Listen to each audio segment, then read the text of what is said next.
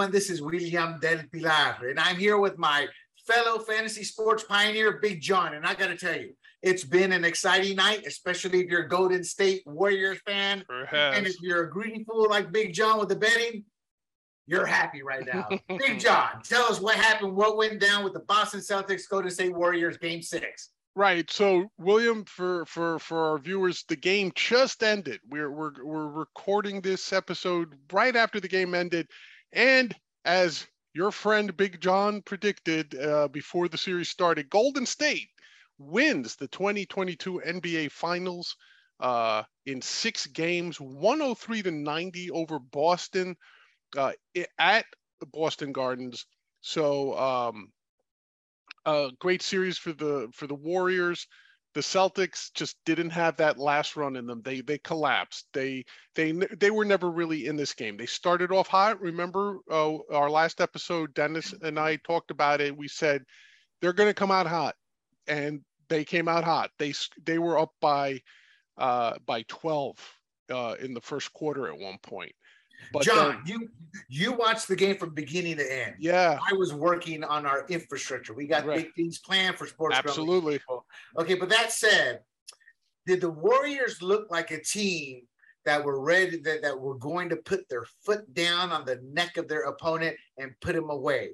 And the reason I ask that is because that's what it seems it's been gearing towards the last 2 games, not counting tonight's game. So I'm just wondering, is that the mentality you saw in Golden State? It was interesting to start the game. I thought they had a bit of a rope-a-dope strategy, like the old Muhammad Ali thing, because when that first quarter opened up right at tip-off, man, Boston came out all guns blazing, William. It was just bam, bam, bam, driving the hoop, hitting the three, driving the hoop, hitting the three.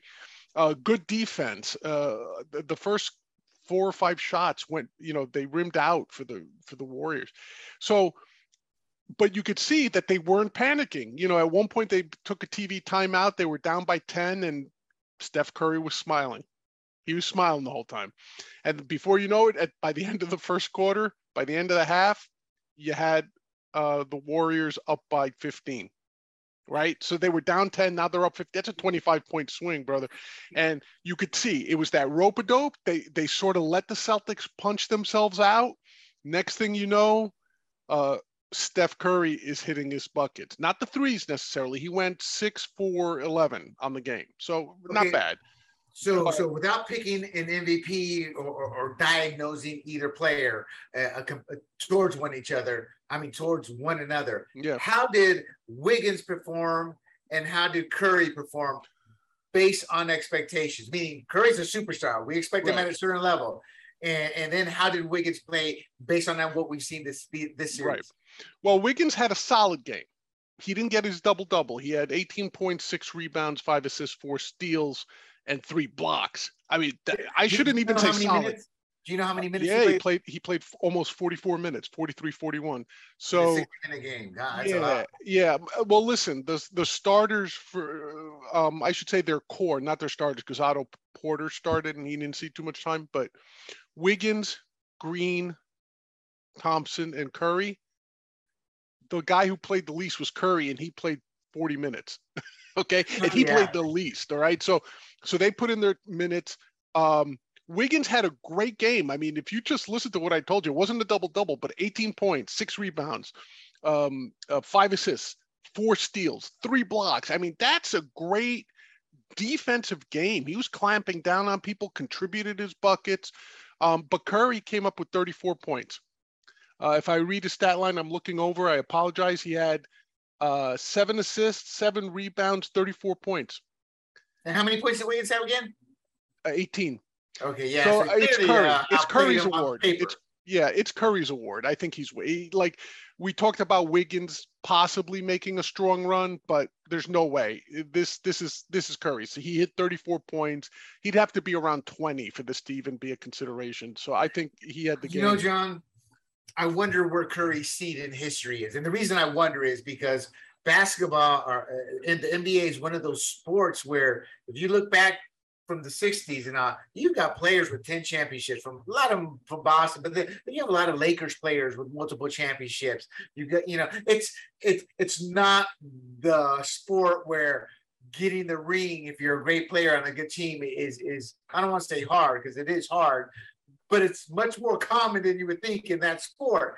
And King James, I loathe him. He's a bad human being. He's not bad. He's just an ignorant fool, but he has his place in history considering all he's done. Right. The debate on him being a true champion in terms, when you compare him to other champions, will always be there because he's lost so much once he got into the playoffs. But he's always going to be remembered. Jordan will be remembered as one of the elites. Oscar Robinson, all the Baylor, all those guys. Wilt Chamberlain. I can't imagine how many people forget Wilt. Magic Johnson. I mean, these are some of the greats. And I wonder, because Curry's been that quiet people's champion the last 10 years. When you say this is greatness in terms of an individual in their sport, Curry's a great player, but I can walk into a room. Man, did you see the games Curry had? Who? I walk in a room. Did you see the game Michael Jordan had? Oh, yeah. I mean, they transcend the game. Tiger Woods has transcended golf. Tom Brady has transcended football. Yeah. These are names, when you say it, they're true superstars. And I'm not talking about his play. I'm not talking about how many rings he has. Yeah. I'm just that one moment of transcending beyond your sport. I don't know if Curry's done that. To be honest with you, I think that might be a generational thing. And there's a lot of reasons for that. So I think if you talk to today's youth, Steph Curry to them is... John, it doesn't matter. That's every generation. You talk to the youth, they're going to tell you who all the stars are. No, I understand. I'm talking the longevity. I think he will be remembered. I think he will be. First of all, he's a Hall of Famer, and when you look at because there's no part of his game that would keep him out of the Hall of Fame. He's a scorer. John, I'm not arguing that. Right? You are right. Yeah. I'm talking about transcending the game. I know. I guess it depends on what you mean by transcending. Like, let's put it this way. It's easy. It's easy. Transcending the game is walking into a room of strangers, saying that individual's name, and they all know who he is, regardless if they follow the sport. Right. I think it would depend. Honestly, I think it would depend on the generation of the room you walked into. Oh, I don't think so. I mean, everybody think so. Who Joe Montana is. You say Joe Montana, they know. You'd be surprised how many young kids you walk in and say Joe Montana, and they may look at you weird and say, who? I'm not talking about a 10, 12, or 15. No, but I'm talking about teenagers, say. Yeah, and those kids are going to know every star today. They're not going to know a star from 4 years ago. I'm talking about as they go on in their lives, right.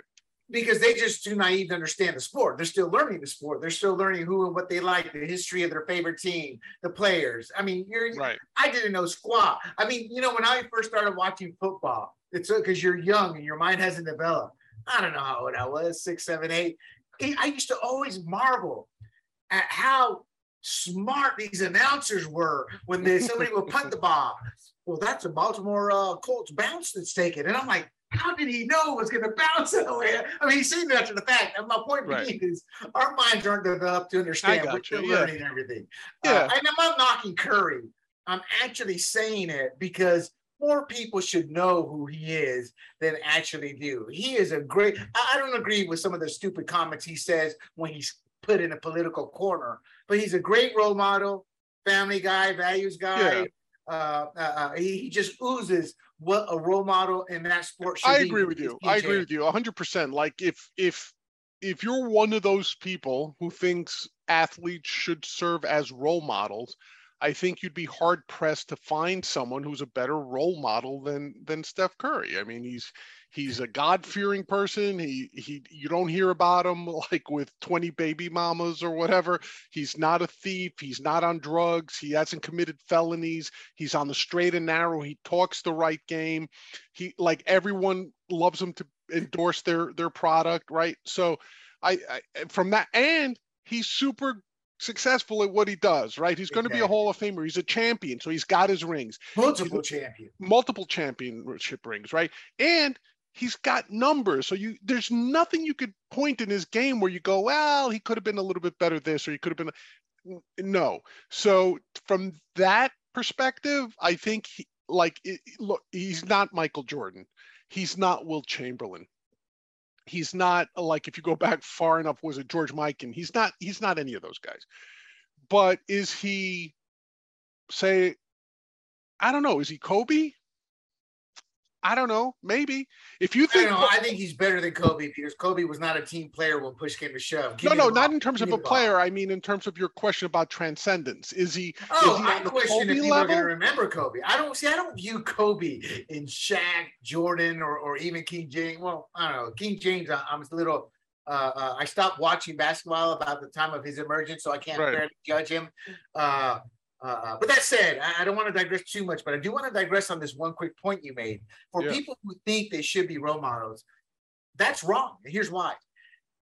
Kids look up to certain people regardless of what society says you are. They are role models. When I grew up, I wanted to be Franco Harris, Lynn Swan. Yeah, and you know what my friend told me when I moved to the States? Why don't you want to be Rocky Blyer? I could look at my skin tone, you know? It's funny how when you think back to the identity politics, even back then, it's a joke. But that said, I wanted to be those players, Terry Bradshaw, all those players. You don't have a choice. So how you carry yourself shows a lot about the man or woman you are in that position. So because Jim Rome, Jim Rome, I'm not a fan of Jim Rome. He's your 700-pound gorilla who hides. Yeah, I didn't care for Jim Rome either. But he's good at what he does. But he's a punk. But that said, he's always saying they're not role models. Yeah, they are. They don't have a choice in being a role models. How they choose to live their lives determines whether they're going to be a good and bad role model. But anyway, I don't want to digress too much on there. Hey, we're doing the show. So if they do announce the MVP, let us know. Let the audience know. I'll let you know. But I will also note that Jason Tatum had a really bad game. That's right. And much like Jaylen Brown, though, who, for those of you that follow my prop bets, I did put a small bet on him to go over 28 points, and Jaylen Brown ended up with, I want to be exact here, 34. So both him and Curry tied for the game top scorer. Tatum only put back 13 points, and he had 5 turnovers. The Celtics. That validates my belief, and here's why. I felt for them to get to, and I should have brought it up. I just didn't think of it until the things after. Damn, I should have said that. It's like when you're with that hot girl. I should have said this. Right. But anyway, so the reason I didn't necessarily agree with the fact that on the MVP and based off of Tatum's play is because I felt Tatum had to go off for the team around him as well. Because per your point, Brown did go off, but they still lost. Right. So my belief is simple. If your superstar or the person who's your leader, if he can't get it going, that kind of keeps the calmness of the ocean simmering there. But if that superstar gets off, he's able to lift this team. I'm not saying that would have happened, but I wish I had brought that point up to Dennis to get his perspective, because I'm sure he's seen that a lot in the league. Well, it's also like what we all said last episode, which is if the Celtics go over those 16 turnovers, that's their magic number. That's right. That happened. And you asked both me and Dennis, are the Celtics going to go over 16 turnovers? Both of us said, yes, they will. Which means a loss. And they had 23 tonight, I should say, and they did end up losing. So definitely, like I said, I feel vindicated. I said Golden State in 6. It turns out being Golden State in 6. So congratulations to the Warriors, man. I mean, they weren't the favorites coming in by any stretch of the imagination. But they got hot at the right time. They got their players back at the right time. They all gelled at the right time as a team. I mean, yes, it's Steph Curry and 4 other guys, right? No, that's a team. Steph Curry's a leader of that team, right? But they play arguably the best team ball. Yes. And let me throw this out, because we've been, to be honest with you, I'll be the first to admit I ragged on this guy last episode, saying they should consider benching him a little bit. But let me give a shout out to Draymond Green. Played almost 42 minutes, 8 points, which doesn't sound, 12 points, which doesn't sound which like. Which is a high for him. Right. It doesn't, I'm sorry, I'm misreading this. He had 12 points, but He had 12 rebounds, 8 assists, 2 steals, and 2 blocks. Again, a better version of Dennis Rodman. Again, he understood his role. Right. And like, you remember, if you remember, Dennis Velasco said he's valuable because of his passing, and he led the team in assists. He had 8 assists. There you go. And he's playing, and he started at center. So think about that. Your center. How tall is he? I think he's 6'8". So that was what they called their small. What's the term? They're a small team. Like, but yeah, they didn't have Kevin Looney on to start. Also, listen, they got 19 great defensive minutes out of Gary Payton II. The glove too. I like you and I were talking before the show. That's how you know you're old. When we said, man, his daddy was a great defensive player. He was defensive player of the year. His dad was a real a-hole early on in his career. Right. But then as he matured, and he was still the same a-hole, but he was more righteous in what he was being an a-hole about. It was like, no, I agree with you on that one. So he kind of morphed into this truly proper righteous guy because he was all about himself. But he was one of those players you love to hate and love to love. Yeah, because if he played for you, you loved him. If he played for someone else, you hate him. Yeah. But well, hold on, John. Final question for you. Yeah. We had not talked about this at all. We touched on it, but what's your grade with Boston's rookie coach here? I mean, was there anything in this series that you could lay at his feet? Maybe, and I'm not saying you blame the coach. I'm not saying that. No. I think. Were there any big mistakes to just outmatch team? No, he did a good job. It was just they're a young team, and it's scary to think that these guys are going to get better. Listen, if you're a young team that's on the up, you got to go through this. You got to feel that pain, man. That's how you evolve as a team. That's part of becoming a champion is going through the playoffs, having that experience and falling short. There's nothing. You're right. You know, so there's nothing that really brings that team together. Next season, these guys are going to be even better because think about it. Yeah. Think about it. They were losing until right around February, and then they flipped around. I think they lost 2 or 3 games the rest of the season. Right. They took the defending champs because there's a good chance this is a different championship if the Bucks had advanced with their size and ability to score. Chris was Middleton, who would have been healthy, or I'm assuming he may have been healthy. Middleton, could have been a different outcome. So they overcame a hurt Bucks team, but they were young and the Bucks were still favored. Well, I think they were favored, but then they overcame a Heat team. You know, so at the end of the day, they went through the trials and tribulations. It takes some players years to get through. So if they can keep that team intact, add a few couple of key components, whether depth or maybe a starter here or there, I don't know.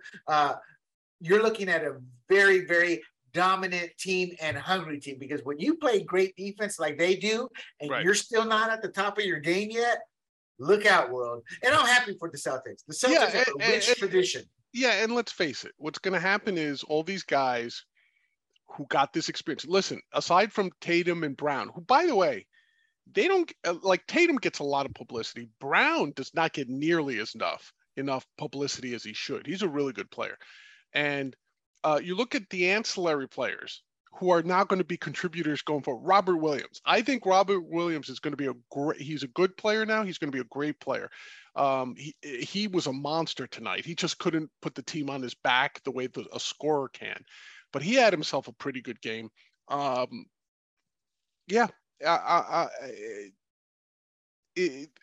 going to be tough. They're going to be tough. If you're a basketball fan right now, you're heading into what appears to be a really good competitive age of basketball, assuming the teams that we've seen this year kind of stick together, right? So Milwaukee's still going to be tough next year, right? Boston obviously is going to be tough. Look at Miami. Miami, who plays team ball better than Miami? They need some people to step up in Miami. I mean, in terms of taking the next step. Well, they need some pieces down there too, but we'll see. We'll see how all that plays out. It's going to be an exciting off-season. Why do I say it's going to be exciting? Because we're going to have Dennis Velasco back to give his final few comments, but then to talk about the draft. Absolutely. Draft is next. And listen, I'm sorry if I'm glancing away. I'm trying to see if they've actually named the MVP yet. I haven't seen it posted yet. And I turned off the TV so I wouldn't be distracted. So I'm assuming it's going to be Curry. And if I get any news here, paying attention to my other screens here, I'll mention it later in the show. But I'm pretty sure it'll be Curry. All righty. All right, guys, we're still in our intro. So John, welcome. And tonight's topics are obviously the NBA Finals. Yeah. It was an exciting finals, even though it ended in 6 games. And that's because even though Golden State dominated it, the Celtics just seem to have that ability to, with the 3 shots, to always come back. But tonight we're going to talk a little bit about Garoppolo, the Buccaneers, Jack Del Rio, a little bit of pizza talk, and if we have time, we'll add in another topic or two. Sure. But we've already ate up 20 minutes talking about arguably the most exciting game of the week. So there's that. All right. I saw a tweet, you know, when Baker Mayfield and Jimmy Garoppolo, and if you don't know what that's about, audience, you really are living on an island. But real quick, Garoppolo has what, $27 million contract, at least $25+ million contract, was expected to be traded. Garoppolo even gave his goodbyes at his last press conference, chose to have shoulder surgery, and that's kind of ended any trade talk. Baker Mayfield played injured, gave his heart to the team, was all set in the offseason. Then the Browns started to pursue Deshaun Watson before they even had him. That upset Baker Mayfield, who is known to be a bit immature. He's all 100% in, but he's been known to be a bit immature, maybe arrogant, but you know, you're at that young age. Right. And now $18 million contract, he's not reporting, the team doesn't want him, etc. I always wondered in the back of my head, what are the Buccaneers doing? Why aren't they pursuing one of them? Look, Tom Brady is not a spring chicken. He retired once already, and they had no game plan, John. They had no quarterback. They were scrambling, and they really were scrambling. So why haven't we heard more talk about the article dealt with Garoppolo? We'll focus on Garoppolo. But why not look to pursue Baker Mayfield or Garoppolo? I mean, to play behind Tom Brady, if you're Baker Mayfield, to me, that's a win-win. Because what it validates is, I mean, nobody wants to be benched, you know, and you don't want to hear about it. You get a little defensive, but there's nothing to be defensive about sitting behind and learning from Tom Brady. So what are your thoughts on this? I don't see Garoppolo wanting to go to Tampa Bay to sit behind Brady again. I don't think that it makes sense for him. And from what we've been hearing about Trey Lance's progression, I don't think the 49ers want Garoppolo to leave right now. That's a good point. You know, we're not hearing that, but that's a good point. Yeah, it's you know, so I don't think Garoppolo makes sense to me. Baker Mayfield's intriguing, but I don't think the Bucs can take on his contract as is, right? So does it make sense, like in one of these theoretical sense? Yeah, sure, it does. Like, you know, you could have someone like Mayfield, insurance against injury, even though Brady's been remarkably resilient throughout his career, except for one season. He basically— That's right, the ACL tear. That was it. Other than that, he's been amazing in terms of his health. Can you afford to bring on a Baker Mayfield?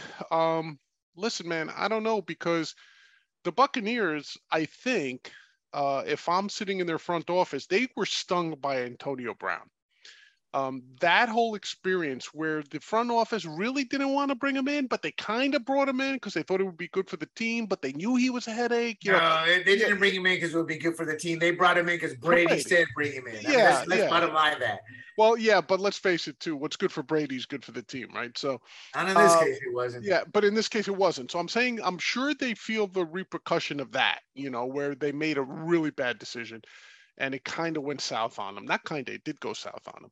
So do they want another personality like that in their locker room? Like, even though and listen, I agree with you. We've said it on previous shows. I'm still of the belief that Mayfield was a warrior last season. Like, he was, like, we talk about him being immature, which is a fair criticism, I think. But in his defense, you know, we forget these are young men who have been isolated and babied their whole lives. So when adversity hits and they've never been challenged, his reaction, to me, it's more typical than not. It's just Sure. we see the superstars who are a coach, have agents, they're worth.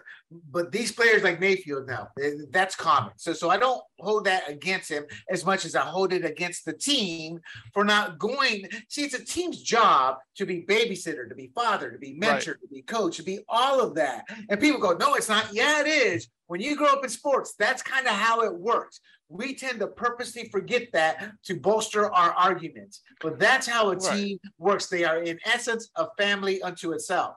Right. And listen, I agree with you, but I would think that the way he played, there isn't a player, or there are hardly any players in the NFL that wouldn't want Baker Mayfield on their team. Because when a guy goes out, plays with a bum shoulder, is taking hits, but he's still in there. Like, unless you've got a specific beef with him, like say Odell Beckham, right? Unless you have a specific beef with the guy. That was his father who had the beef with Mayfield. Oh, yeah. Put Beckham in the middle of it. But Beckham also responded poorly too. Well, he's a prima donna. No, but what I'm saying is, except for those very specific cases, I doubt you'd find NFL players that go, yeah, we don't want a character like Mayfield on our team. No, you want a guy like that. He's fiery. He's tough. He proved to you that he's going to play through pain for the team.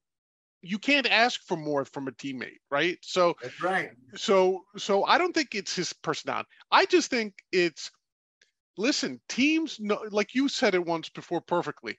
In the NFL, nobody's there to do favors for anybody else, right? So why would you trade for Mayfield when you could pick him up off the market probably really soon for a fraction of what his contract calls for right now? Like, why pick up an $18 million even for a season? There's no point to it. But if he becomes, if he's cut or waived and he becomes a free agent, then you could sign him for whatever you want. Right. No, you know what? I agree. I disagree with everybody on Garoppolo. Everybody goes back to the Brady didn't like him and that's why he was traded. No, Brady felt threatened by him because nobody knew how long Brady would last. And statistically speaking, at his age, when they got Garoppolo, it was a time of change. And when they saw Brady was still good enough to keep playing, new contract, and the league saw what Garoppolo could do, they traded him and got a couple of. Well, let's face it, the Patriots got a couple of draft picks for a couple of, think about what they did with Jacoby Brissett. Right. They did the same thing, right? As soon as the guy gets into a couple of relief games for Brady and he does even average, all of a sudden everyone's like, he's the next Brady. He learned under Brady. Pick him up for a second round pick. They did that with Matt Castle. Yeah, but here's the difference. Castle and Brissett sucked. Garoppolo, when healthy, is able to produce. And that's what people forget. Very sharp player. Now he's a little older. He's injury prone. And that's the only reason they have Trey Lance is because Garoppolo couldn't stay healthy. That's the only reason, So I view all the past as that's the past. And at the end of the day, even Brady has said, yeah, the end is very near. So you're looking at 1 to 2 seasons, and if it's one season, you've got a ownership in the general manager. General manager has responsibility to the team and ownership and in a way to the fans to build a winner. Sure. And that general manager, I don't care how good he is, but the hole that he left the Buccaneers in by not having a quarterback ready to replace the step in with Brady is a fireable offense to me. That's not how dynasties. People forget the Steelers had issues with Terry Bradshaw. He lost that battle. Now, Mark Malone or Cliff Stout, then Mark Malone, they weren't the greatest, but that team was already spiraling down. The Cowboys had Danny White, again, an aging team, but Danny White was great when he played. So having a succession plan is there. And what Garoppolo does for the Buccaneers is he can immediately step in. You can't say that about Baker Mayfield. Baker Mayfield, based on his play, how young he is, how raw he is, there's still going to be a learning curve. Now, there'll be a learning curve for Garoppolo, but Garoppolo's shown the maturity to handle adversity, too, with Trey Lance coming on, to get the team behind him. And more importantly, he showed he can go in on the first year with a playbook and be a winner. So I think Garoppolo would be the better short-term fix, meaning you got a player the minute Brady retires, you got him for the next 3 to 5 years. With Mayfield, you got somebody who can sit there and learn, but then you got him maybe for 8 to 10 years. But to me, if I'm either quarterback and I'm looking at the field of teams out there, I don't want to go to the Panthers. Matt Rule has shown that they only die over there. I don't want to go to the Commanders. Rivera just lucked up into a Super Bowl with a phenomenal defense, but that offense never, ever progressed under him, especially Cam Newton's growth. Cam Newton was just a big linebacker in the quarterback's body, and they never taught him. Had to be an actual pocket QB to extend his life, and to me, that's on Rivera. So who wants to go there? Who wants to go to these other teams with similar situations? The Buccaneers seem to be the right team at the right time at the right moment. Okay. I don't know. I don't think Garoppolo's heading there. I think Mayfield, there's an outside shot he heads there. Yeah, I'm not saying either quarterback. I like, to be honest with you, Mayfield will want to go, if he's cut, he's going to sign with the team that he feels he can start for within the season. So whether it's not going to be Pittsburgh, for example.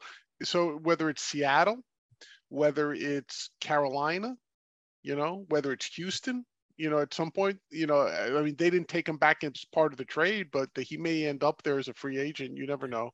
Yeah, I got to be honest. I wouldn't want to be Wiggins, the NFL version, if I'm Mayfield, going to a crappy team, subpar to average coaching staff.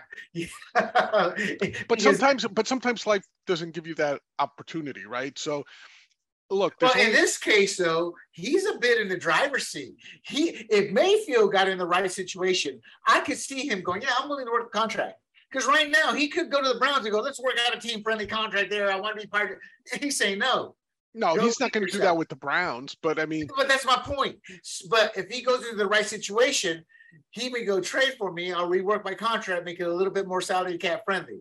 So he does have some leverage. He's not, I mean, right now, what's protecting him is teams don't want to pay that $18 million salary. And that's protecting him from going to crap like the Carolina Panthers right now. And they're still trying to pursue him or trying to work things out. Sure. And the Browns are too foolish to understand. You lost this battle in terms of the war of what you want to do with Baker Mayfield.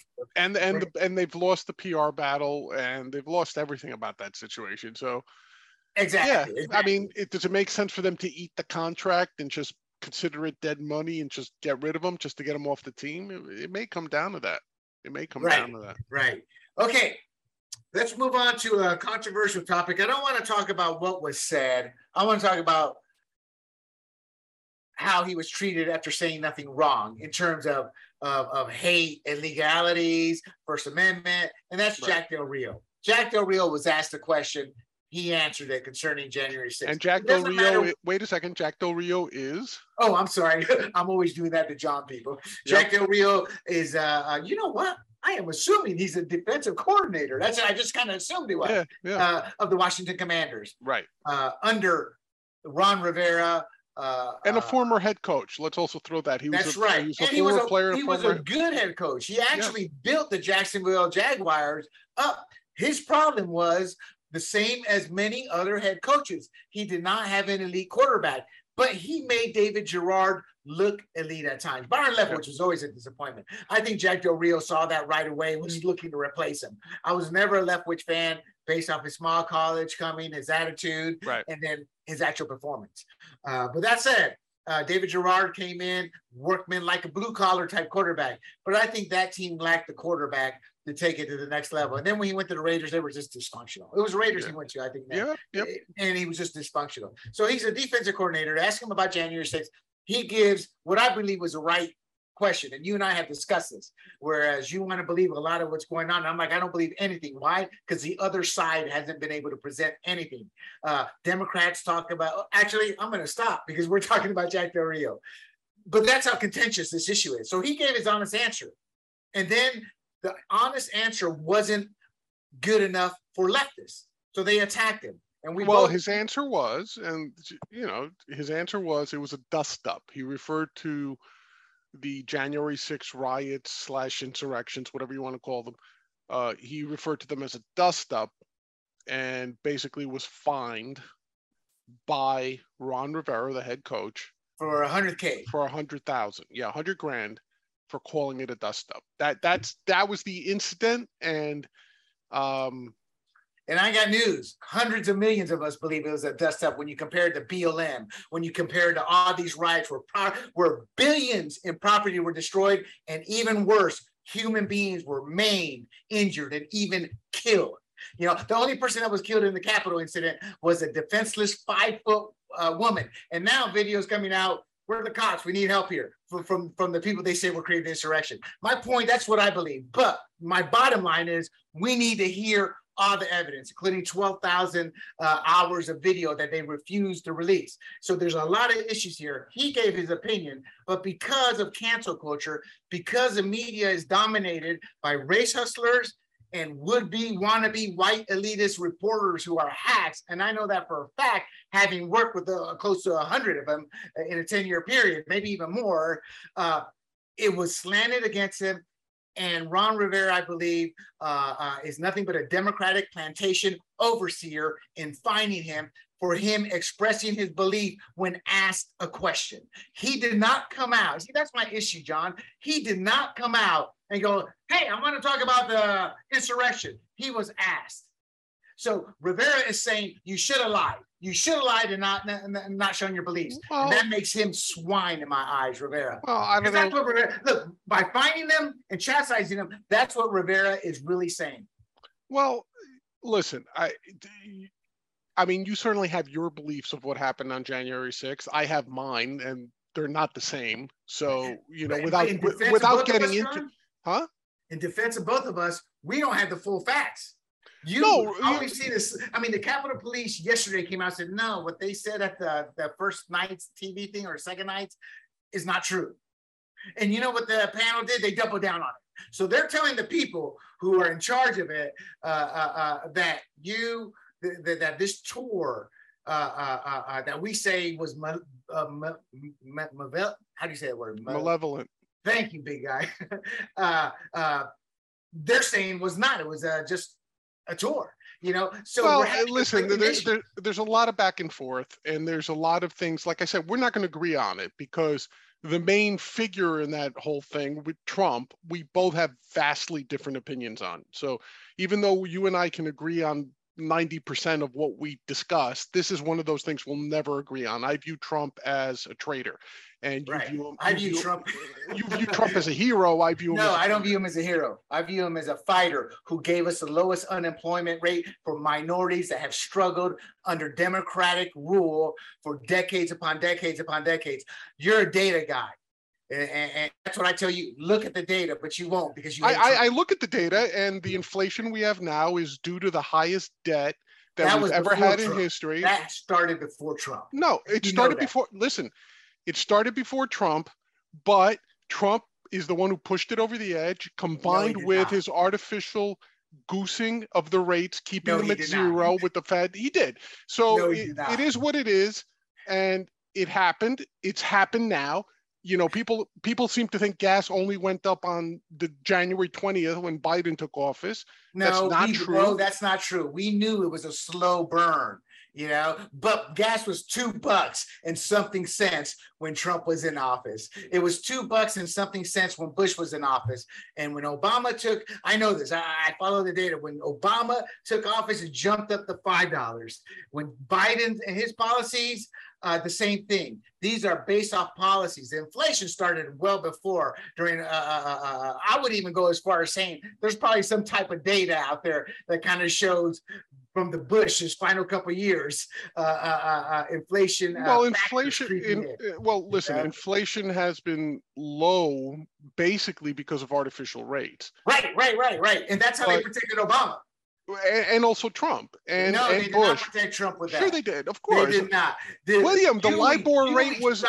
When did they stop printing money? Did they stop printing money when Trump took office, or did they keep printing money? They doubled. More money was printed during Trump's office than in every other administration combined.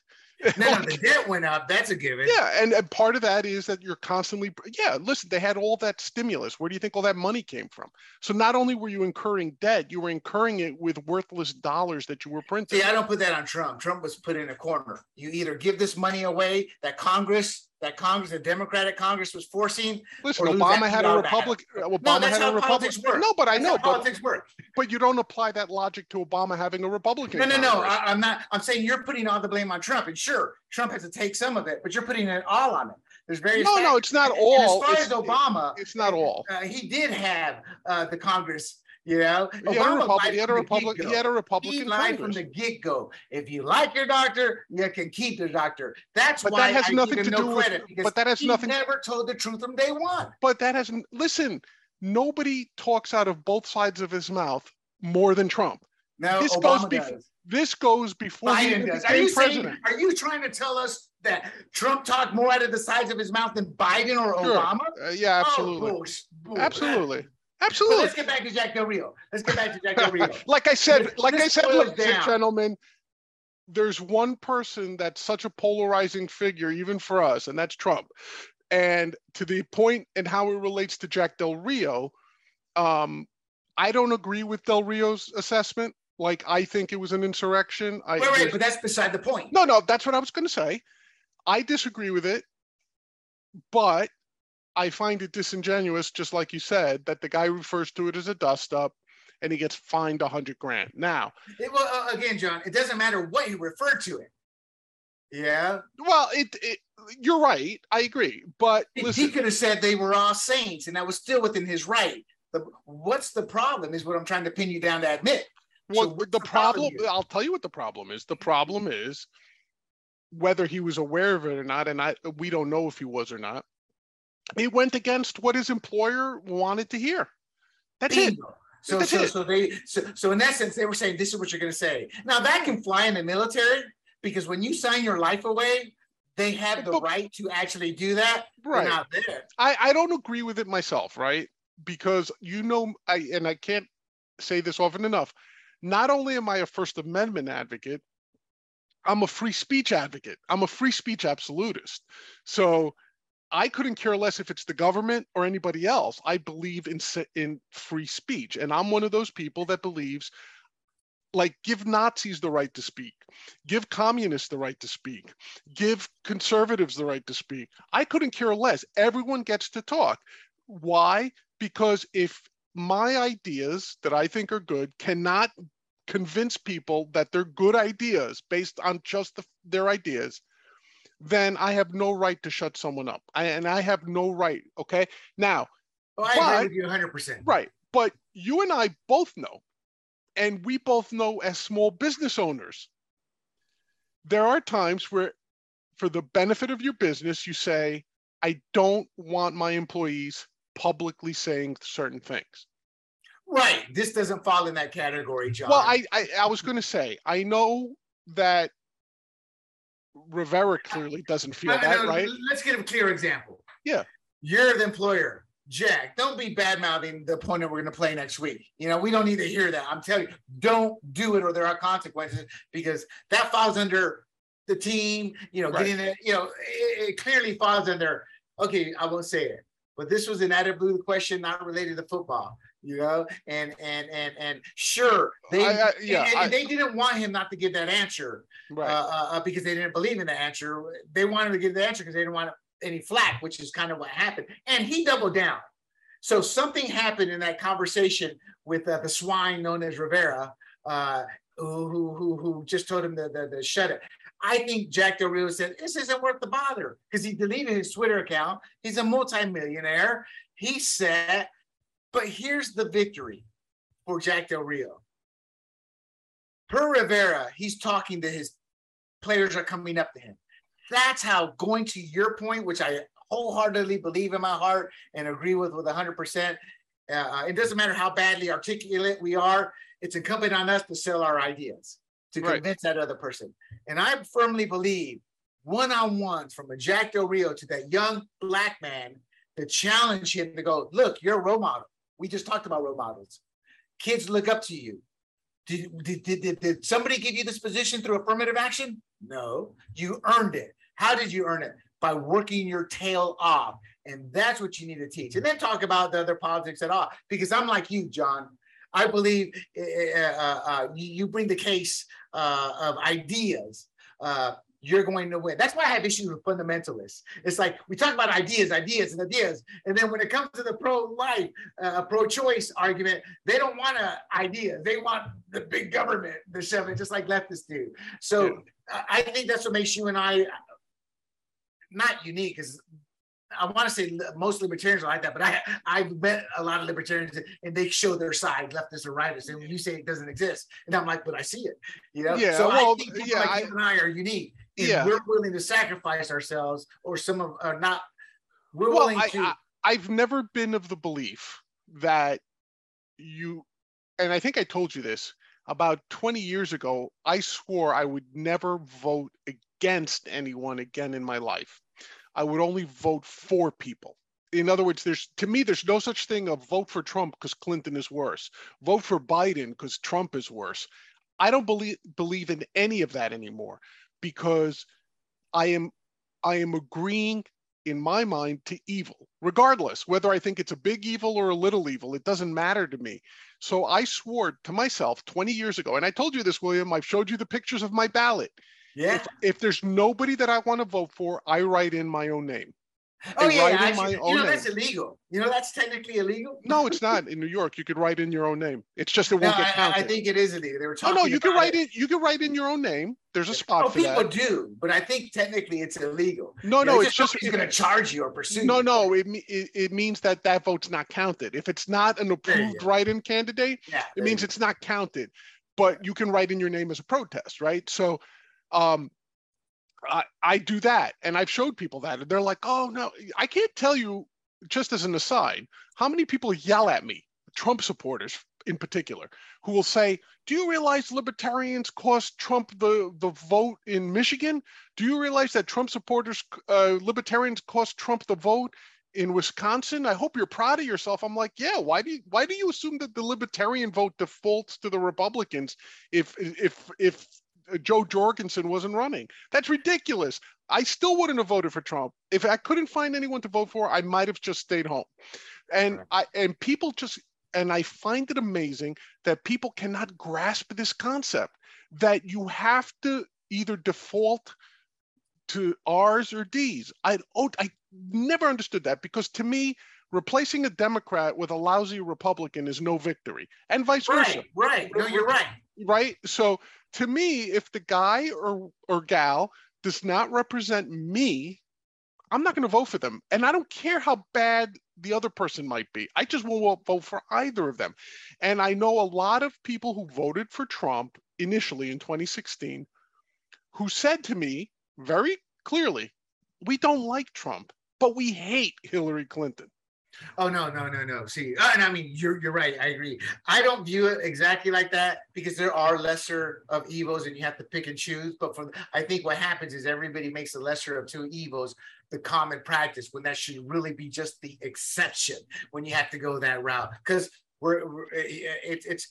each situation is different. And I voted for Trump and held my nose, but it was Clinton's policies. I didn't want Trump, but I had no other option. But I wanted him more than I wanted Hillary, because we had seen Hillary's policies, and I never forgot this. And I mentioned to you this in the past. They're the ones who China exists as they do today because of the Clintons. The Clintons were their biggest allies in getting them into the WTO, selling our secrets to them, giving them some of our rocket secrets, never prosecuted for it. So, but that said, I'm the same way. People get angry at me, and I'm like, I've had it with you. The reason that I don't do the lesser of two evils politically anymore is simplistic. Look at California. We got the lesser of two evils every time we would vote for a rhino Republican here, and eventually the rhino couldn't separate himself with the Democrat, and the Democrats started voting more for their own candidates. And we're a deep blue state because we weren't given a choice. People want a choice. They don't want Democrat and then Democrat light. They're going to vote for Democrat every time. You're not going to sway a Democrat voter to vote for Democrat light because the Republican. That's kind of what happened when we lost California. And that's my whole point. With when you vote the lesser of two evils in politics, what you're doing, if the Republican gets elected, you're voting for a slower death. With Democrats, we've seen it with Obama. We've seen it with Biden. We saw it with Carter. You get these policies that immediately start to affect the country. Whereas with a Republican, it's going to take much longer, but it's going to get the same issues. I agree with you, but you're viewing it from the prism of a Republican. Imagine viewing it from the person like myself who views it as you're either down with liberty or you're not. No, I view it from data, John. No, I'm saying your principle, you're viewing it like, okay, it's either Democrat light, it's a faster death with a Democrat as opposed to a slower death with a lousy Republican or whatever. For me, I couldn't care less which one of the two it is, right? Because to me, in most cases, with rare exception, both the Democrat and the Republican are quick deaths. That there hasn't been a president since Clinton, and that only happened largely through deadlock and through the line item veto, which doesn't exist anymore. There hasn't been a president who's lowered the debt. Even Reagan, right. Reagan did not lower the debt. And the number one problem we have in this country is the debt. The debt and spending is the reason for inflation. It's the reason for why we have these idiotic lobbyists and why we have like everything being sold out, why corporations are, right? So to me, it all starts and ends with the debt, taxation, all that stuff has to do with the money we owe to and the Federal Reserve needs to be abolished and all that fun stuff, right? I agree with the Federal Reserve, but I'll disagree on Reagan. Reagan, it's like when he opened the door into the United States, I mean, 75% tax rates, and the rich weren't paying that. They were finding loopholes. The economy from Carter, the economy from Carter was in shambles. It was horrible. I mean, and most importantly, we were at the height of a Cold War, and it was peaking. And he knew how to beat him. And you had to make a sacrifice in war. We were in a Cold War at the time. That's something you learn in the military, something you learn in like when you run a small business and your budget starts to go up and down. Yeah. So for example, we were working with early on with like $500,000 at KFFL as a budget, and we're like, man, we're still working at the garage here. That's a lot of money. So you have to start to prioritize the lesser of evils in your business in terms of what do you spend your money on that may or may not work. And that was what Reagan was in. So certain presidents, I'm not going to fault based on what they inherit. Others, I will, because they come in and they make it worse, or they destroy what was accomplished. I don't disagree with you. Listen, Carter's administration was good for one reason only. It disproved empirically the Keynesian fallacy that you couldn't have concurrent inflation and unemployment. Like the Keynesians for years said, okay, with all this government spending, we're trading inflation for unemployment, and their formula, their famous monetary consumption formula and all that bull crap, right? The Carter administration, the late 70s, that's how we got stagflation as a word, right? Exactly, stagflation. What's that mean, John, for the crowd? Stagnation meaning high unemployment, and deflation comes from inflation. So you had stagflation, Thank you, Jimmy Carter. Yeah. Well, to be fair, it's all Keynesians because even Nixon did it. Nixon took us off the gold standard. If there's any one argument for inflationary policies, it's that, right? So that's my issue. Nobody talks about. I'm like, he took us off the gold standard, and it seems to me, just from a layman, just outsider, I don't know anything. I mean, I do. I research that, but saying I don't know anything, it doesn't take a rocket science to go, hey, how come all these issues? And now we got 10 zillion millionaires. It was at the time millionaires, paper millionaires sprouting out. It completely changed how we live our lives. Well, it took you from a deflationary currency to an inflationary currency. That's all there is to it. But in your defense, John, how I defended Reagan and what he inherited, Trump could have done some things to where the debt didn't balloon up, but he refused to challenge the rhinos in public and the strength of the Democrats once they took over. Well, also you're talking, first of all, Reagan, his first 6 years did an incredible job with the economy. And what people forget about that, because they only remember the good part, right? The greatest peacetime expansion in history and all that, right? Like what they forget is the first 2-3 years of Reagan's administration, there were people calling to impeach him because interest rates, because you know why? Reagan listened to the one man on the planet who knew how to cure the U.S. economy, and that was Milton Friedman. He actually brought in Milton Friedman and said, okay, Milton, you did this for Chile. If you could do it for Chile, do it for the U.S. And Milton Friedman said, you know what you got to do? Nothing. Let the free market take care of stuff. Let interest rates hit 13, 14, 15%. People forget mortgages back then for 3 years. If you bought a mortgage in the early 80s, if you got a mortgage, you were stuck, man. 13, right. 14, 15% interest. It just wasn't the time to buy a house, right. And people had to accept that. But what happened afterwards? Markets equilibrated. Then he brought down the tax rates. You know, and I could go into this whole. Well, the tax rates were at 75% for some common people who were just earning the top, bracket. Yeah, the top nominal rate was 72%. Yeah. And it was like 60%. I mean, John, we're brought it down to 50. That's how, you know, so. But what happened to Reagan, unfortunately, is by his second term, he listened to the wrong people. He listened to Congress, basically, and he allowed them to spend on the deficit, and not just for the war. He made the mistake of believing Congress. And an easy example to validate what I'm saying is the immigration. The Democrats promised something after he passed immigration. They never came through in terms of closing the border or something like that. That's when he said, I'll never trust the Democrats. But I also believe, sadly. But the Republicans sold them out too, because they ran a deficit. Yeah. I also believe, sadly, that his final 2 years, dementia was starting to set in. I worked in that industry. Yeah. I've never looked at it or studied it, but per what people say, you don't really notice it early on, and then something triggers you to notice. Whoa, he just did. Well, they were after the Berlin Wall speech. It was basically like, just keep him hidden. And between Nancy and Baker and Haig and all those guys, they were just like, just keep him out of the limelight. But the truth, but anyway, we strayed a lot. My point was that that every president has unfortunately raised the debt since Nixon, and it's all been in the service of winning votes, right? We need a program. Now, to me, I don't make a distinction between, well, we have a program for welfare, or we have a program for subsidizing the soy farmers, to subsidizing tariffs, to any of that nonsense. That is government spending that's unnecessary to me. And no, I agree. And listen, let's be honest. Trump was the king of debt as a businessman, right? Yeah, that's true. What did he do? He would boast that he was in debt more than he had. He would walk around New York boasting that. Well, it cost him his second bankruptcy. People don't realize was because he didn't have cash flow to pay those debts off. Yeah, he couldn't make interest payments.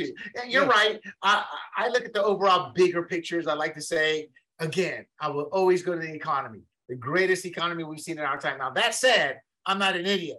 The unemployment rate, Obama changed the standard of how we report that in order to get at a double-digit true unemployment that we were at, to pretend we're in single digits. And Trump used that. So people say, 0% to 3%. We were really more like 7 to 8%, higher. And even now, who knows what it would be now. But that's a politics of lying, and it's incumbent on us, the people, to see through that. The problem is the ones who do, like we do, nobody listens to us. Oh, yeah. Listen, work participation rate was the real thing to look at, because. Well, yeah, that was the whole key, John. When they switched it, that's what changed. They started taking people who goes, yeah, I worked 2 days last week. Have you worked since then? Oh, no. And then they had some formula. Well, that qualifies as he's employed. And I'm like, no, I'm being extreme in the example. Oh, I know what you're saying, but you're right. Listen, I'm a data scientist, and Will Rogers had it right, man. There's lies, damn lies, and statistics. And that's right. And a bunch of good quotes. Yeah. But John, real quick there. Yeah. What's your take on? It's just a yes or no from the perspective. They did it, whether they had the right to do it or not doesn't matter. But was Jack Del Rio treated fairly by his own bosses in terms he was asked a question, no. He answered what his belief was? No. Yeah. See, and to me, this is why we're snowballing, and it's going to turn into an avalanche of a terrible country where our kids lose their rights because nobody's challenging this. And where's the ACLU to go, Jack? We need to talk. You have the right to say that. They have the right to Well, again, it's a very touchy subject because, listen, I don't think it was right. And at worst, he should have been pulled aside by... Whoa. You're saying the First Amendment is a touchy subject? It's pretty black and white. No, no, no. Especially there. What I meant to say, you didn't let me finish. Del Rio had every right. Obviously, he had every right to say what he said. But the way if I'm Rivera, and for whatever reason I don't want that said on while you're an employee of the Commanders, I pull him aside. I don't fine him 100 grand, but I pull him aside and say, listen, that sort of nonsense, or in my view, I don't want you saying it. So from now on, you go out and apologize right now because that's our policy, right? And if you don't like it, you could go say it, but you can't work for us when you say it. And yeah, no, that's completely wrong because he was asked a question. I don't disagree with Rivera you. Rivera has no right to tell him, this is what you're going to say because this is what I believe. That's like a white KKK man dictating to a black man in the 60s. This is what you're going to say, boy. You know, if you worked for me, you listen, William, I ask you just very practically, if one of your employees was asked a question and they said, yeah, like all Republicans blow, all libertarians blow, I really wish we would just see the light and become AOC followers, right? Or I wish Bernie Sanders were president, right? Well, that doesn't pertain because our whole business is built on politics. But it's the same thing. Let's say it was KFL. I would sit down and say, dude, why bring trouble? Right. And that's what I'm saying. Apologize. I'm not going to fine you. But if they ask a question, say, look, guys, what's that got to do with my job? And that's what I'm saying. You ask me a question about my job. But that's what I'm saying. You were saying, I don't believe this nonsense. This is what you're going to say. That's what you just said. Right. But what I meant to say is that if I'm Rivera, I wouldn't have fined him. And I wouldn't have made a public thing out of it. I would have just pulled Rio aside and said, listen, if you can't say what we want you to say or what we prefer you say, then say nothing at all. And I would have just phrased it like that. If they ask you about politics, you say, I'm not here to talk about politics. I'm here to talk about the Commanders' defense. Let's talk about who's their defensive lineman there. Allen, John, if anything deserved to be chastised, I would have backed Rivera up if he had gone, why'd you even answer the question? What's it have to do with football? Why, Jack? Why? That Rivera has every right to say. I agree. Your job is defensive coordinator. Yeah. You brought this on. Now we got to clean it up. You know? It's funny because in sort of insisting that it wasn't a political statement, he made it a political statement by finding him the 100 grand. Yeah. So and again, I've lost all respect for Rivera. He's nothing but swine in my eyes because everything that Black Americans have had to deal with, he imposed on Jack Del Rio for political expediency, you know? And at the end of the day, people suffer. And it's not Jack Del Rio who's going to suffer. It's the other jerk who's going to do it to a working class employee, or somebody says it in a different setting because they're asked a question, that kid could get fired. You know, Jack Del Rio's not going to get fired, and even if he did, he's a multimillionaire anyway. See, so that I go back to the bigger picture and I look at the ripple effect with stuff like this, and the ripple effect is clear. His First Amendment right was taken away there by being fined. You know, because if he said that again, they would fire him. Well, what you would, I mean, look, technically, his free speech was taken away, but look, I mean, you said you like to live in the practical world. If I work for one of my clients, I can't come out and even without being explicitly told. But I just told you what the practical answer. No, but I'm saying, like, as an adult working as a consultant for somebody, for example, and I don't work for them, so I'm using an example totally. Let's say I work for Starbucks, right? I'm a consultant for Starbucks, and I go to Starbucks and I'm working with Starbucks, and I start posting on social media, man, this unionization is bull crap.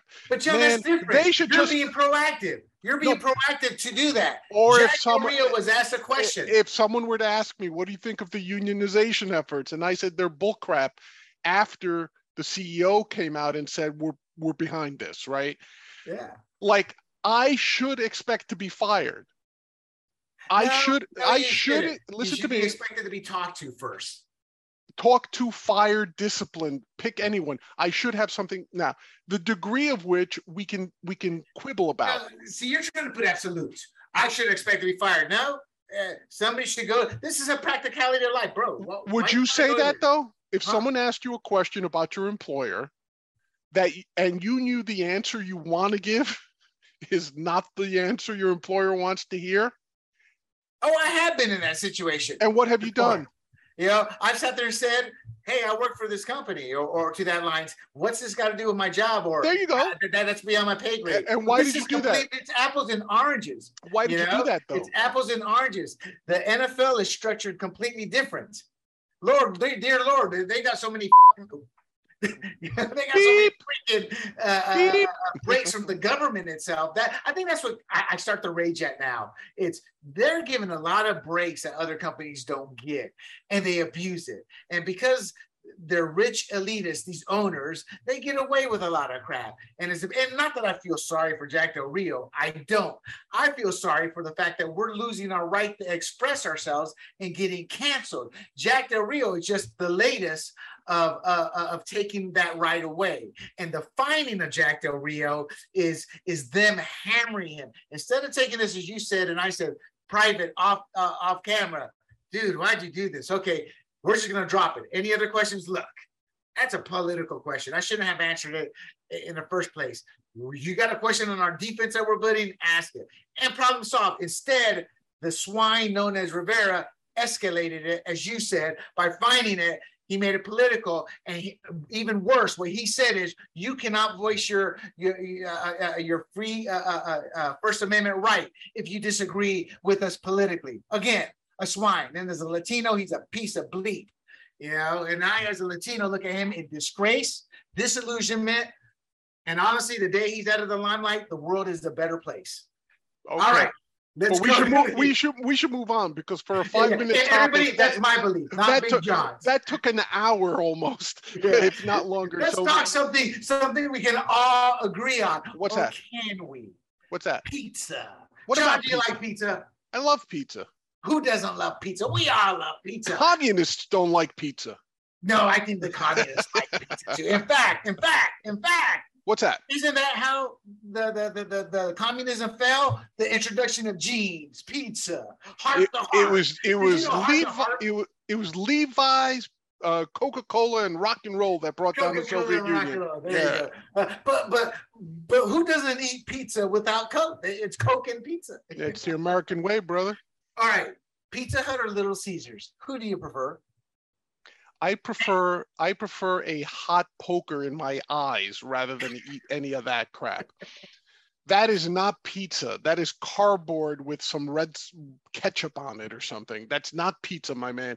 There's only one pizza in this universe, and it originates and stays within the 5 boroughs of New York City. That's all there is. There's no such thing as pizza anywhere else. First of all, you hippies out in California have somehow decided that putting fruit on pizza is something that's not an effrontery to God himself, okay? Pineapples and cherries and whatever the hell else you put on there. That is not pizza. You know what that is? That is an abomination to God himself. I believe the Catholic Church has issued an encyclical on this matter, and it is not allowed. If you're a Catholic, you can't have pineapple on your pizza, bro. That's all there is to it. And I'll short circuit it right now. That's from the left coast. From the middle of the country, you have some people who eat pizza with a spoon in Chicago. Dish pizza. It's not even dish pizza. You know what it is? It's just warm soup in a crust bowl. That's all it is. If you need utensils to eat a slice of pizza, it ain't pizza. That's all there is to it. You know what's good pizza? Pizza is when you go to the corner, some guy named Sal is there. He's flipping it around in the air, nice thin. You put a little bit of tomato sauce on that, nicey nice with some oregano, garlic. Then you put some mozzarella cheese on it, nothing else. None of this American cheese and other crap on it, just mozzarella. You just put that on. Then I am a rebel because I will allow that you could put sausage, pepperoni, anchovies on it. That's acceptable. Anchovies is acceptable. Mushrooms, for example, and black olives. That ain't right. That ain't right. John, I'm in agreement with you in terms of the type of pizza. I have a friend who worked for was like a district manager, managed like 5 or 6 of a chain called California Pizza Kitchen. Yes. And they have some great pizza, but their specialty is all these oddball pizzas, you know, this pizza, that pizza. I'm a simple guy. Pepperoni, mushroom, onion, pepperoni, bell pepper, mushrooms. Mushrooms, I like my mushrooms on there. Anything else is not. But let me tell you a little story here, brother. First of all, we're talking about this, America, because the NFL switched from Pizza Hut to Little Caesars. They had a Little Caesars, or however they say it's really cute, but their pizza is cardboard. But when you are an up and coming worker in this world, in this country, that $5 for 2 pizza makes it taste like gold. But that said, I did go to a little street corner with a guy who looked like Sal. And I said, man, I'm starving. Give me 4 slices. So I pull out my wallet. This is pre-COVID, without the big inflation. Are you talking about Manhattan right now, Times Square? Yeah. This is a bit when pre-COVID, prices are good, economy's doing well. And the guy goes out, that'll be $28. And then to make it worse, they have the tip jar right there. You know, I made a deal. I said, give me 4 slices. What I wanted to say was like, take that pizza and shove it up your bleep for $27. Then I get the pizza, it flops down. The crust. Now I understand why you guys have to fold the damn thing. And then I burn my arm on all the grease. And granted, once the grease came off, I lost about a pound of the slice. You know, and in that moment, I was like, the most overrated pizza I've ever had in the world. Now I'm exaggerating, but my point is you can get good pizza anywhere. You can get bad pizza anywhere. But John and I are in agreement as to what constitutes a pizza. Because I'm with you. I have nothing against the deep dish pizza. To each their own is my philosophy. If you want anchovies, to each their own. If you want pineapple, which I'm shocked at how popular that is, to each their own. But to me, a true pizza is basic. Great cheese, pepperoni, 1 or 2 different toppings of your choice, and that's that at a fair price. I will honestly, John, I made a decision. I've stuck to it because I've gone to New York multiple times since then. I will never order a pizza in New York City. That's how bad my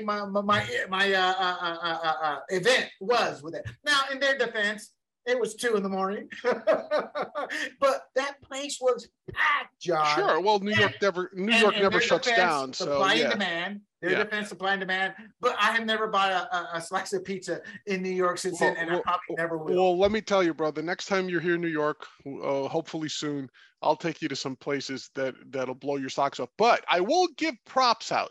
Typically, when you think of pizza in New York, you think, of course, of the pure New York Italians, you know, with the corner pizzeria and the home delivery with the hot, some of that's been co-opted a little bit by some Greek guys, maybe some Spaniards, other Mediterranean nations, you know. But I will give you a secret. Out of Brooklyn in New York, there's been this cadre of Russian immigrants. And they started opening pizza shops where the pizza was out of this freaking world. Amazingly good, like rivaling that of the old school Italian pizzerias. And I asked the Russian guy once, and this is a secret, folks, so listen into it. I asked him, I said, what makes this? Because theirs was like crispy and chewy, but still thin. It wasn't thick. So it was really that thing where you have to fold it. And listen, if you're a New Yorker, there's a reason why you want your pizza to fold. Because it's terrible pizza, I know. No, it's because you never sit while you're eating it. You're always running somewhere. Oh, that makes sense. And for the audience, I am just kidding on my of course, take, but that did happen like that, and I did believe it off. But I don't put that experience on New York City. I have had that experience in Panama. Let me tell you, in other places. I've frequented Chicago many times, and I honestly have tried to like their deep dish concoction. I refuse to call it pizza. And I've yet to find anything where I honestly was not sick the next day. So I just cannot abide by it. I'll abide by their other stuff. They have some great food. Don't get me wrong, right? They're hot dogs. They're hot dogs, aren't they? Those hot dogs with the weird pickle wedge and onions. That's great. I also love their Italian beef and pepper sandwiches. Those things are out of this world. Like a real good Italian beef, you know? What about San Diego or California? What do you like about their food? To be honest with you, and this is going to sound weird, I've never set foot in California. Is it because you never set foot, or they said don't come here? Could be both, but not consciously. Just my travels, believe it or not, have never taken me to California. So like the closest I've come is Oregon, Washington, Seattle, Washington. I've been to Portland, Oregon, because that's where my business interests have taken me. I've been to Nevada, I've been to Arizona, but I haven't been to California, which sounds weird. You would think at least once I'd be in California, but I've never been there. California is a beautiful state, but it's a nightmare to live in right now. That's what you hear. But to your point, I have been in these outposts like Wisconsin, where the only food available has been a Little Caesars or a Pizza Hut, you know, and you fly in after a 5-6 hour flight. But John, you figured the pizza would be half decent there with the cheese. They're the cheese capital of the world. Yeah, it's horrible. It's horrible. Like I've chosen to starve rather than order Pizza Hut. I can't eat that stuff anymore. You know, I've learned to accept food for what it is and enjoy it at that moment, because when you're hungry, anything can taste good. Listen, if you're really hungry, you're right. But listen, I've sworn off McDonald's for the most part. I've sworn off Burger King. I've sworn off KFC. None of that stuff. KFC's the worst now. Yeah. So I had a friend who worked there, John, and when they made everything homemade, and he loved his job. His dad worked there. He worked there. He was a young kid. That wasn't his life's work. But he used to have to make the potato salad and the coleslaw and everything was fresh. He goes, when Pepsi bought it, everything went automated. I mean, the frozen stuff was being brought, or, you know, stuffed in trucks. And that I refuse to have Kentucky Fried Chicken. It used to be one of my favorites because it's just grease now. You know, it's just nothing but grease. And it's terrible to see the Colonel so denigrated after his death. Him, his 12 or 13 herbs and spices. Yeah. You know what I do love though, before we wrap up, I will say this. I do believe every region has its excellent food. Like all kidding aside, like I will not change my position on pizza, but like, for example, I love barbecue. So whenever I go to Kansas City or Austin, or that's a Southern thing. That's where they're known, but barbecue is just Chicago. Chicago has that sweet barbecue. St. Louis has the sweeter barbecue. Kansas City has the drier, smokier barbecue. Carolina has the more mustard-based barbecue. No, yeah, dude. So if I were to come to you, this is the place this is what I would tell you. I would say, take me to whatever you think is good, but take me someplace where they hate white people coming in to eat. Yeah, you know, I was just thinking it. I was thinking, you know, this is going to sound stereotypical, and I don't mean it to, but because I'm not a barbecue connoisseur. It's too messy. I don't think the flavor. It's just not my cup of tea. But I eat it because it's good. It's part of the world in the South. But every great barbecue place we went to was Black owned in North Carolina. That me and my friends. Now, granted, the friends who took me, they tended to be Black, but it's like, so I always put great barbecue with a Black cook. And I guess that's technically wrong, but that was my experience. Yeah, and listen, my father used to tell the story when he was in the Army, when he would get leave from the base, because he was in Mississippi. Yeah. Whenever he'd get leave, now he didn't speak English, so the only people who would hang out with him would be the Black soldiers, because they treated him basically as if he were a minority. And he told me the best food I ever had, John, was going home, and either their mothers or their wives would be, you know, they'd put out a spread for us, you know, and I'd be the guy hanging out. And he goes, man, the best sweet potato pie and collard greens and pig's knuckles and pig's feet. And my mother would listen to this, you know, later, and she said, I'm not making any of that stuff. I don't know how to make any of that stuff for you. My father goes, don't worry about it. He goes, I'll find some women to make it for. My father would find like Black nurses at the hospital where he worked and be like, hey, you got any leftover sweet potato pie for me and all that, you know? And every so often, I guess he was a charmer. He'd come home with a fresh baked sweet potato pie, homemade, you know? So I've always learned, like, if you want to, like in Chinatown in New York, I never go to the touristy spots. I always go to some place where they don't even speak English, and I bring someone who speaks the language. And I'm like, can you order for me in Chinese, in Korean, in Vietnamese, in Thai? what we're talking about and not saying it is the trading of cultures. Sure. Meaning that's how we learn about one another. My dad was the same way. I don't know about the food, but I do know when I went to Puerto Rico, he was eating chitlins, and that was the most foulest smelling thing. But my dad, I always suspected it was all minorities. He didn't know English neither, and he was a big Cools smoker, Cool Menthos, and that was directly targeted to them. And then as a kid, I saw all his friends tended to be a mixture of everything. But, you know, the closer friends tend to be Latino or some of the black soldiers he worked with, you know. And my dad was a boss for many years. He made E9 and 14, unheard of, an impossibility today. One of the things I'm most proud of that he did in his life. But he always treated people with respect. But back to the point before we shut it down is, the most important thing we can do to get along as a society, as a civilization, is the trading and sharing of cultures. What makes it worse is leftists now talk about cultural appropriation. You know, yeah, then I look at Hollywood and I see all the white heroes, all the white characters. Now they're Korean or Asian, or I'm sorry, Korean or Asian or Latino or black. And like, y'all talking about cultural appropriation. You have no problem doing it. And my whole point is, it's a stupid belief because we come together when we share. And look at your dad, my dad. When it's funny you say that, because when I was traveling overseas, I would go out. I eventually went out by myself. I was too cheap to want to go to the stripper bars because they didn't want to pay us enough. And being Latino in a Spanish-speaking country, I was the golden ticket home. So picking a woman up was never an issue. So I wanted to learn about the culture. I would hire a cab. Usually I have one or two guys who would just tag along because I spoke Spanish. And I would sit there, take me to the local restaurants. Because of what you just said. That's where the good food's at, not the tourist traps. And you're right. And that's a good note, I think, to end it on, because that's us coming together as a society to make one another not better humans, but to introduce us to different things in life we would normally not be able to enjoy and experience. And with that, John, it was a great show. We're going to talk about a couple other things, and I'm just excited. So I got to say it.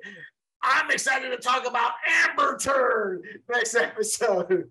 The whole Me Too movement, Amber Turd getting caught in the lie. It's not that I'm happy that she went down, is I'm happy as to what it exposed. And we got other great topics, including Dennis Velasco coming on soon too. So John, great episode. And for the crowd out there, I love cranking John up, you know, because it's hard to get a rise out of John. He's so even and so mellow. And that's what she said. God bless him. That's what I love him for. That's what she said.